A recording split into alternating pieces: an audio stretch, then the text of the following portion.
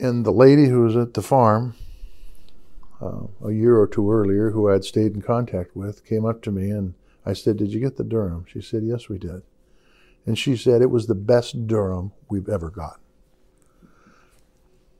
I thought, wow, this is great. I finally raised food that people want. And it's not a commodity, it's actually food.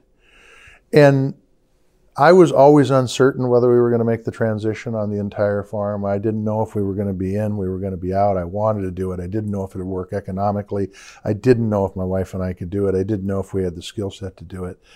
But I'm going to tell you, that statement by Ann Sinclair, that day when I walked into that meeting, they had me. And we converted the whole farm. By 1990, we were completely organically certified, and we moved on from there. And we've done it, and it's worked for us.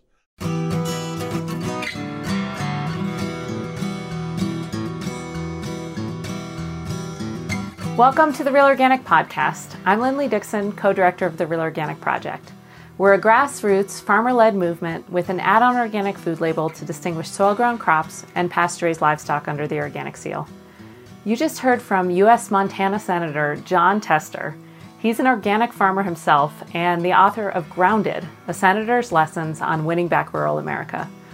Senator Tester spoke with us for a recent virtual symposium, which is still available to watch at realorganic2022.org.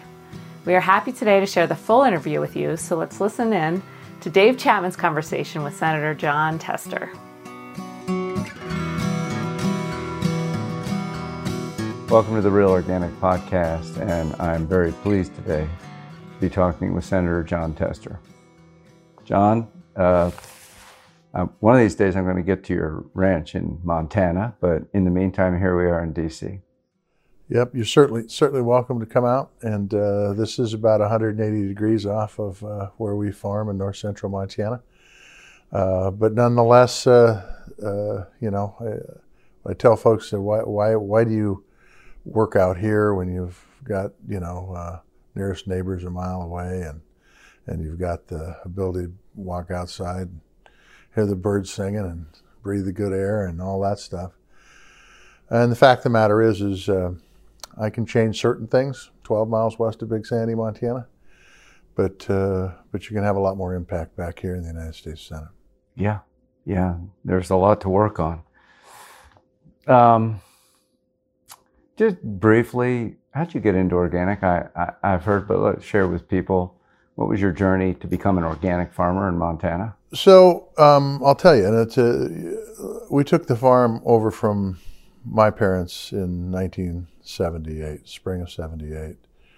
They took it over from my grandmother and grandfather on my mother's side from 1943. So it's been in the family since it was patented.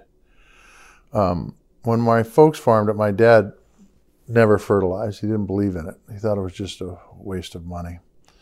And he didn't like spray. He'd tell me every time when he went out and sprayed in the spring that, this stuff will kill you. Be very careful because it's bad for you. So when I took over the farm in 78, I had that as foundational principles of agriculture, so to speak, right, wrong, or indifferent. And that's how we started farming. Well, my wife, who's also a farm girl, we put on the seed early on a coating called Vitavax. And when we filled the drills, it was with a shovel and a slide, and I'd be shoveling the wheat in, she'd be down at the drill, and that dust had come off that Vitavax. And her sinuses would just burn up. I mean, they'd just be really, really bad. And that was one thing. So we quit using Vitavax because it wasn't worth it, okay? And everything seemed to work out okay. And then every time I sprayed in the spring, when we sprayed for weeds using 2,4-D ester or amine, I'd be sick for a week. And it was just, you just plan on it. You spray for 3 or 4 days. You ate that stuff the whole time. It was an open air Willys Jeep that we sprayed with Yellow Devil booms on it. And so you ate it. If the wind was blowing the wrong direction, you'd get covered with it. And And I always said after I sprayed for a while, I could pee on a weed and kill it because I'd absorbed that much of that chemical. And like I said, I got flu. Well, then there was a lady that worked for Eden Foods that showed up. She was an acquaintance of Bob Quinn, who I think you've had on your podcast.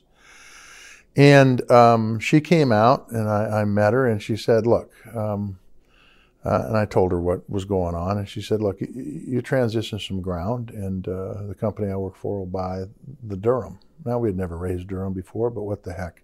We were young and youthful and wanted to do it. And she said, you got to do a little soil building. And she said, it's not that much different what you're doing now. You just got to put in some cover crops and pay attention to what's going on for your weeds and, farm accordingly. You might have to get some narrower space drills. You might have to plant a little later in the spring. But she said, you can do this if you want to do it. Well, I didn't like the spray, didn't like the weeds. We didn't fertilize.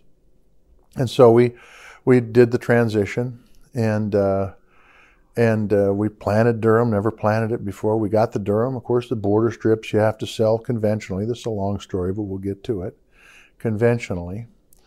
And by the way, the price for that durum, I believe, was darn near double what the conventional price was. So there was some motivation there economically too.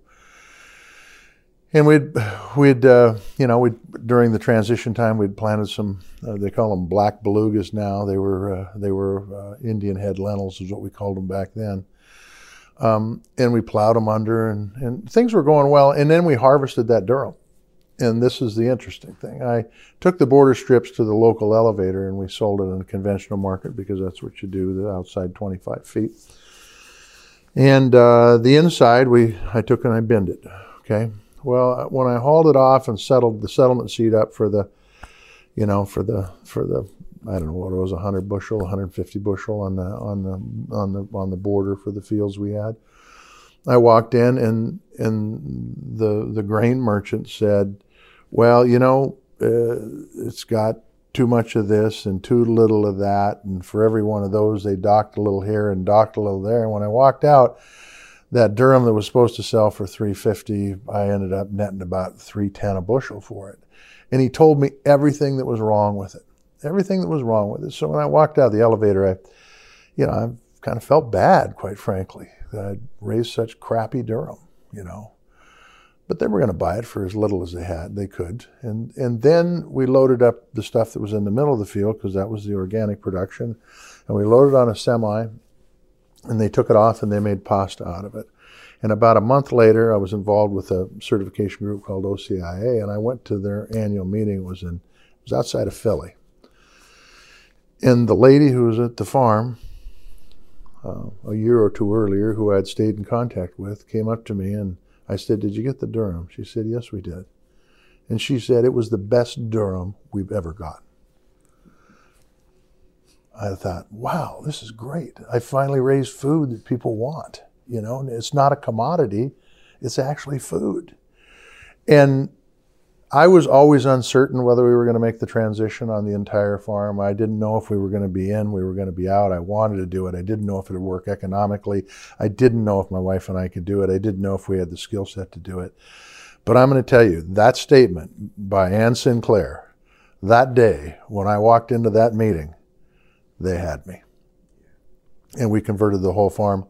By 1990, we were completely organically certified, and we moved on from there, and we've done it, and it's worked for us. I can tell you we're one of the smaller farms in eastern Montana. We farm about 1,800 acres, and if you're from Vermont, you say, holy mackerel, that's a ton of land, and it is. About a couple hundred acres of it's in grass, and the rest of it's in farmland, and it's supported two families almost its entire life. And it continues to do. And one of the reasons it does is because we made that transition. Otherwise, I think we'd have gotten ate up by the big guys and we'd have been gone. Yeah. And so that's the story. That's how we got there, and that's why we're staying. Yeah, thank you. You not only are the only organic farmer in the Senate, you're the only farmer in the Senate. That's correct. It's actively engaged, that's correct. Amazing. We still do the work. That keeps me sane. And it's amazing that that's the case that there's only one because, of course, when the Senate started, probably the majority were farmers. Yeah, for sure. Yeah. Yeah, no, it's true, and look, it's the nature of the beast. We've consolidated in agriculture both from a production side and a market side. I don't think it's healthy. One of the other big advantages that I found in organics is if I didn't want to sell it to one company, there were other companies out there. Look, when we made the conversion, there were 3 grain elevator companies in Big Sandy, Montana. There are none now. They're all gone. The consolidation has continued to happen. I would bet you, and there's been consolidation in organics too, and I don't think that's necessarily healthy, but I would bet you there's easily, I could go into my database and find 10 companies to sell grain to that fast. Same thing with pulse crops. Same thing with oil seeds. I mean, the market is pretty vibrant, and if you're going to have capitalism, you got to have competition. And I think there still is competition in organics. I think we need to be aware of it because I think there are some big companies that like to do the same thing they do to conventional grain, and that's just control the marketplace and give the farmer a few peanuts while the rest of us, while they're making big bucks. Yeah. So we've in Vermont and New Hampshire and Maine and New York, we're going through the situation with our dairy farmers where they're even taking away the peanuts. Yeah. The big Danone Horizon dump announced 89 farms, and there really isn't a choice. So they're probably, most of them are going to go bankrupt in a year. And before this happened, a lot of people in Vermont said, I know there are problems in the USDA, but not in Vermont. And I'm sure in Montana, it's like, not in Montana. We have a good program. And I said, yeah, but we're part of a bigger system. We are. And how's it working for the dairy farmers? Yeah. So it's, first of all, my heart goes out to those folks. I mean, it's tough. Those places have probably been in their families longer than mine has in ours. And so you get an attachment to that land it's tough to get through things like that. And the problem with milk is unless you powder it, it won't store. I mean, you got to use it or lose it. And so by the time you would be able to get a milk cooperative set up, I mean, you just don't have the kind of money in the bank that would allow you to do that. I wish there was something we could do here to help them. I would. I'll just tell you that. I'm still somebody, and you look at me, you can tell me I drink a lot of milk. I love cow's milk. I like goat's milk too, by the way. It's all really good. And for those that drink the other stuff made out of plants, that's cool too. Good on you.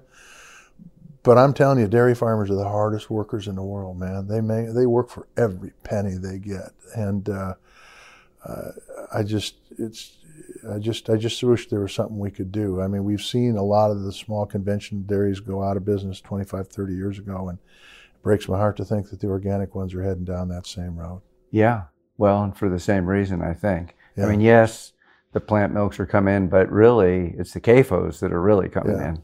Yeah. And that scale of production, and it is more efficient because they're not pasturing the animals. Right. They just got them parked at McDonald's and bring the food in. So the challenge that we all have is most people don't even know what a CAFO is. They don't know what a confined animal feeding operation is. But if you were ever there and you ever saw it, you would know that it's not natural, it's not organic, it's not the way you do things. You got cows in manure up to their knees, and it doesn't work. It doesn't work, it's not sustainable. And quite frankly, I don't know how organic people can do CAFOs. I don't know how they can do them because your chance for disease in a CAFO operation is so much greater than if they're out on green grass.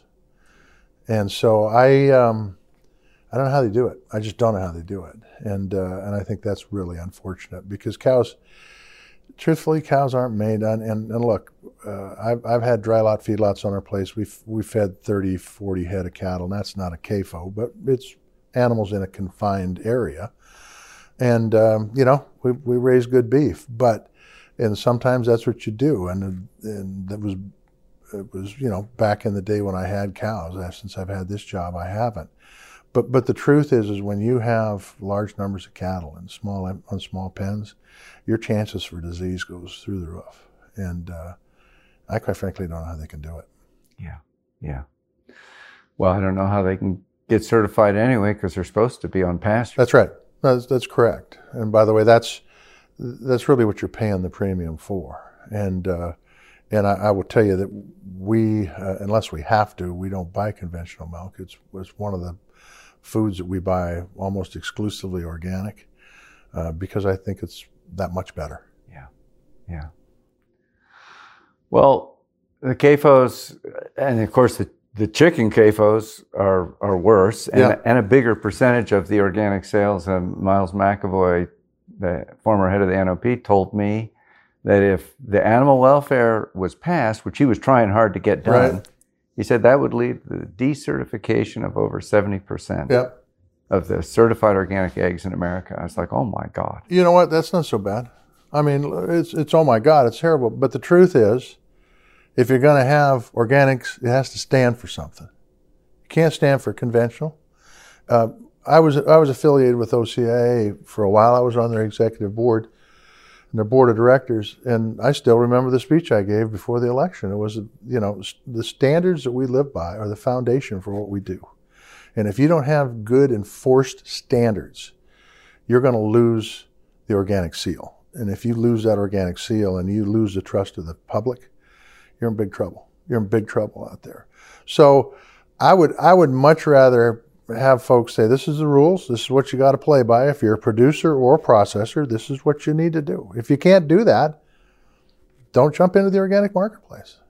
Don't do that. If you've got to put something in your eggs to make them look like your chickens have been on grass, then you're probably not organic. Okay? You're probably not organic. So let's move a different direction. The problem is back here, and it's not money that goes into people's pockets like me, because that doesn't happen to my knowledge at all. But what you do have is you have people that hire lobbyists that come back here and tell you, they take a grain of truth and make it into a mountain, okay? And so oftentimes, I don't think people do this intentionally back here, but they just don't know the whole story. And look, if you're involved in production agriculture, if you're an organic producer out there, you don't have time to run back here to Washington, D.C. and tell these folks and educate them on what needs to be happened. It's really up to us to do that. I try to do as much of that as I can here amongst my fellow senators. But then you also have, you've got the big, giant multinational businesses that are out here that they want it their way, man. That's a fact. They got no time for Jon Tester. They don't. And quite frankly, so they're going to do whatever they can do to make sure that marketplace, that they control 85% of the meat in this country, or the world, I should say. They like that because you control food, you control people. And if you got competition, capitalism works. If you don't, it doesn't work. And so we've got to be very careful as policymakers back here that we understand agriculture, number one, because there's darn few of us that are just in basic agriculture. And then when it comes to things like dairy, it's different than me. I wasn't raised on a dairy farm. They got different challenges. You got to understand it. When you get things like, water resources and irrigation, another issue, okay? Organics, another issue. So there's plenty to learn. Yeah. When you spoke at the Organic Farmers Association, you mentioned hydroponics and organic. You said if your certifier was certifying hydroponic, you would find a different certifier. Yeah. It's a bold statement. Strong. It was a good statement. Yeah, it was true. Yeah. The unfortunate part is I didn't check and see if Montana USDA is certifying hydroponics. And I will tell you that I do think we have a problem called growth. We have a program called Growth Through Ag. It's taxpayer dollars that fund new businesses. And if I remember right, they did fund a hydroponics project with the Growth Through Ag money, but I don't know if it was organic or not. I mean, look, hydroponics are fine. They're just not organic. Yeah. They aren't. That's right. And by the way, CAFOs aren't organic. They're not. Hate to tell you, if you're out there running a CAFO, sorry. I mean, look, if I use fertilizer and sprayed weeds, I wouldn't be organic. I mean, that's what's the difference here? Because you feed them organic hay, that makes them organic, even though they're standing in knee-deep crap? I mean, look, that it doesn't work that way. So I agree with you. That's not really organic, but the USDA does not agree with you. Well, we've got to continue to put pressure on the USDA to do it right. Like I said years ago when I was on that certification board, the standards are the basis for any organic certifier. And if you don't have good solid standards, eventually you lose public trust, which may be what the end goal here is anyway. And if you lose public trust, you lose your markets. You lose your markets, it's over. The consumer is a powerful voice in Washington, D.C., and the consumer has said time and time again, and continues to say, we want real organic food, okay? That's what they want. And so that's what we ought to give them, because the customer's always right. Yeah, yeah. It's, I quote Bill McKibben. He's talking about the climate fight. He said, in the beginning, I thought we were having a debate. And after a while, I realized we'd won the debate years ago, and now we were just having a fight. Yeah. A fight with money and power. Yeah. And I think the same thing is true here in the food system. Yeah. That there are some very powerful interests, and they're happy to step into the organic market. They're happy if that doesn't work, because they got the other market too. Yeah.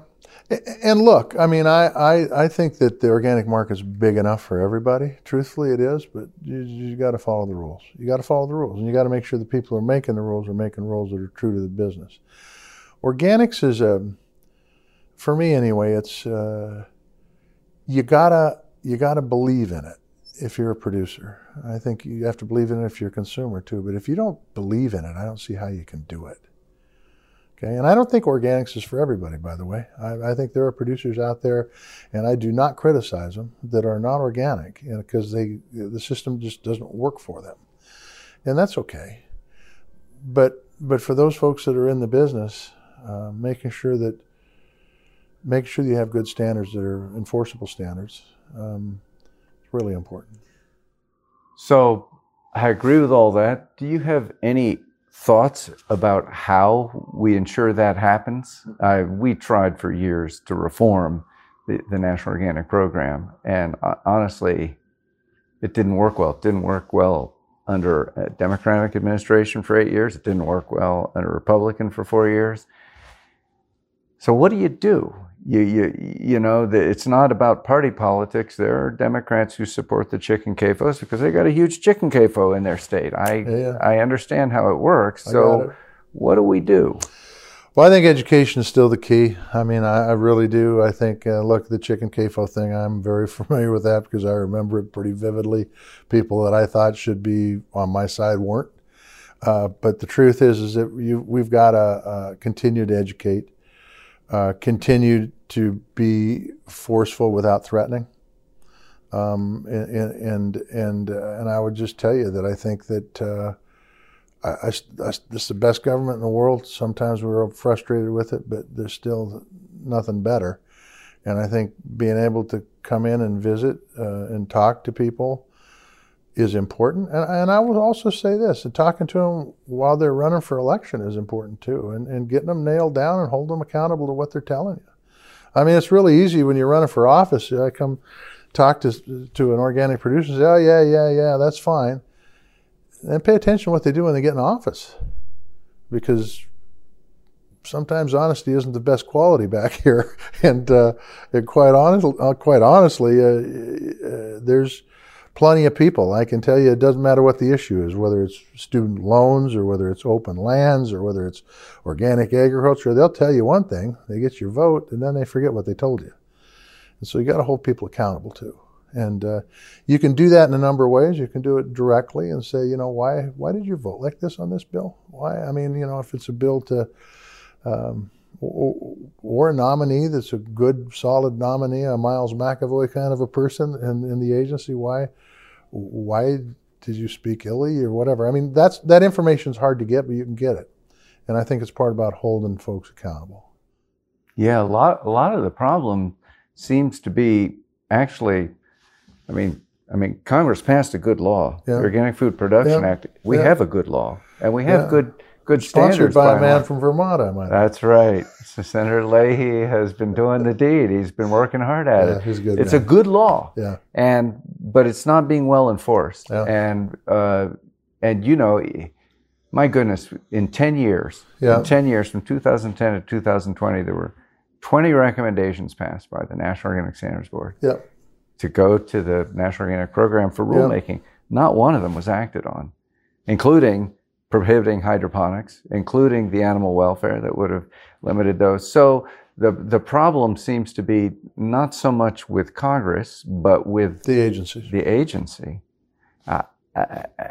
We've had senators write letters, Yeah, I know. calling for action, and Well, I think you got to do more than that. To be honest with you, and just this conversation, I got to start doing more. I mean, we look at so many things. I mean, I'm dealing with China, what China's doing. I'm dealing with what's going on in higher education. I mean, I'm making excuses, but it's the truth. You get wound up in other areas, and I never want to be seen as somebody that's doing things to help myself.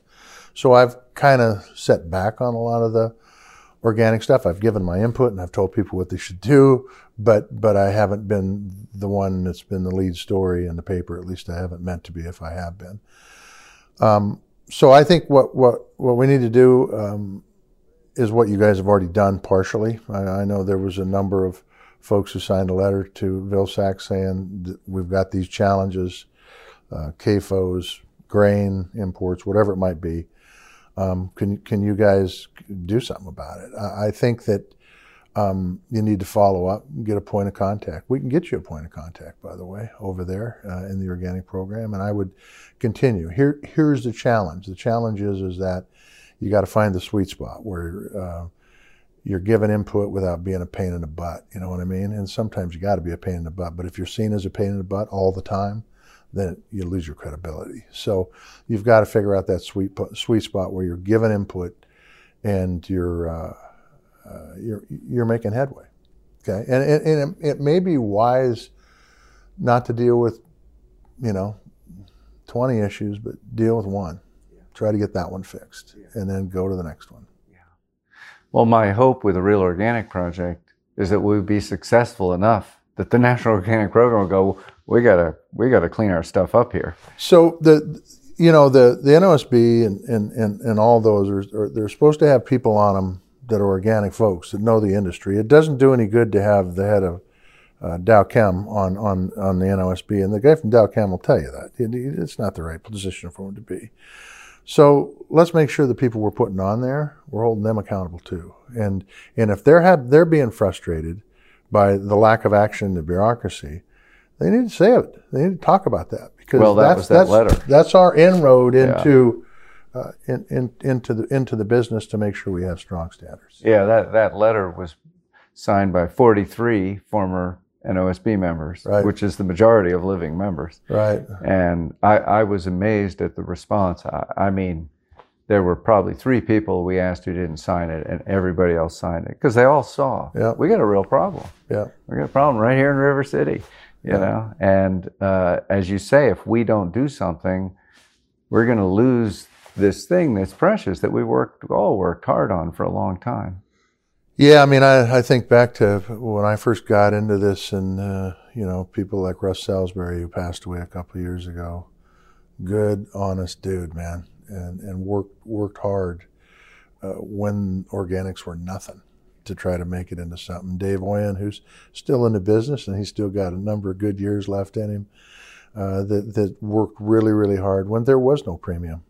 He was doing it just for the right reasons, and those guys are and by the way, there's thousands of those. There's, Bob Quinn, he got in a little later than those guys, but still somebody who's made a big difference in Montana for sure. And we need to continue to keep what those folks had in mind for organics, about the way they wanted to do their operations and how they wanted consumers to be treated, and it's really important.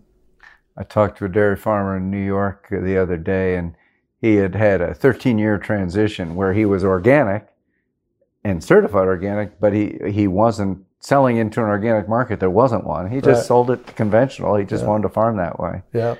Well, I mean, those are the folks that, call them true believers. It's a way of life for them. That's right. That's the way they see it. So let me jump over for a minute. There's a new initiative in the EU that just got passed by Parliament, the European Parliament, called Farm to Fork. And it's an attempt to really transform their agriculture. And they've got targets by 2030. They want to have 50% pesticide reduction by 2030, and they also want to have organic, certified organic, be 25% of European agriculture. These are ambitious and bold goals. And to my dismay, the USDA has responded with complete hostility to this, saying, no, we are going to propose a different path. And I understand business. There's a lot of money involved, because we're not just talking about the EU and America. We're talking about the world here. Yeah, that's right. And which vision That's right. is going to be the vision. And they're looking at the impacts of climate, and how do we have an agriculture that actually helps instead of hurts. That's right. So what do you think about that? To me, it was inspiring that a government would take this position.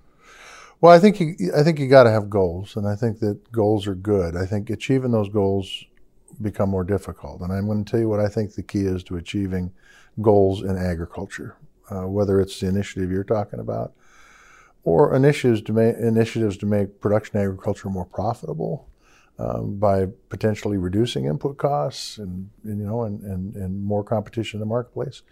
It all starts with our land grant universities. It absolutely starts with our land grants. I think it was back in the 70s, we had a ag secretary, I believe it was in the 70s, that said, get big or get out. I've never bought into that philosophy. And we've had land grant universities, quite frankly, around the country. Montana's no different than anywhere else, that have done some great research. But in my opinion, it really hasn't benefited the folks to the extent it should have anyway in production agriculture. I mean, we're increasing yields and protein in grains by putting more fertilizer on. Fertilizer costs money, and it becomes a net negative, in my opinion. And what we should be working on is crops we can raise with less fertilizer, less input costs, still producing a viable product that people can exist on, and moving forward. And I think if we were able to get that done, but look, there's been a couple problems with that, but if we were able to get that done, I think you would see agriculture change, and change pretty fast. The problem has been, though, is we here at the federal level have dried up the research dollars. We don't give as much as we used to. And consequently, that's what they do. And so they're out there looking at any place they can get those dollars. And anytime it comes from the private sector, money always has strings. I don't care if they say it doesn't or not. I don't buy it. And so consequently, you get the research you pay for, and you get the benefits from that research. And I know there are probably researchers who are going to watch this and just say, that's not correct, unbelievably not going to happen. But let's look at the finished product. I've seen input costs go through the roof in the 40 years we've been on the farm. And quite frankly, it doesn't have to be that way. It doesn't have to be that way. And so if we get good research that really does look at how we can reduce our input costs, I think we'll see what Europe is trying to get. It will happen, and it will happen automatically because the economics of us will push it that way. And input costs, thank you, input costs are fertilizer, pesticides. Just for people, they go, what's an input cost? It's the money that everyone's spending on a chemical agriculture system. I had a friend of mine that converted his farm from conventional to organics. He bought it and he converted it. And the story he told, if I can remember this correctly, is the guy he bought it from came over and said, you're only raising 30 bushel crops when I was raising 45 bushel crops. And the guy looked at him and said, well, I'm making X number of $1,000 a year. How much did you make? He said, well, we lost money. Bottom line is, take a look at the bottom line. And I think if people, it's kind of like what happened in the pandemic, okay, where people were forced to stay home, take care of the kids, and they turn around and go, I don't have that child care payment to make anymore. I'm making more money staying home than I was working. Okay, and it's the same thing in agriculture. If you give the farmer the tools to be able to reduce their costs and make a few extra bucks, they're going to do it. And it all starts with the land grant universities. All right. John Tester, I I know you have a meeting that I'm holding you up. So thank you very much for talking with me today. I appreciate it. It's always a pleasure. And by the way, thank you for what you do, man. I appreciate it. One of these days I'm going to lose some weight, but in the meantime, I like to eat. I like to eat too. Thank you for listening to the Real Organic Podcast. We hope that you will subscribe, tell your friends, and leave us a rating and review. A video version of this interview, as well as the full transcript with links related to our conversation, is found at realorganicproject.org/episode 54. Please join us next time when our guest is Leah Penniman, founder of Soulfire Farm, a community farm and activist training center.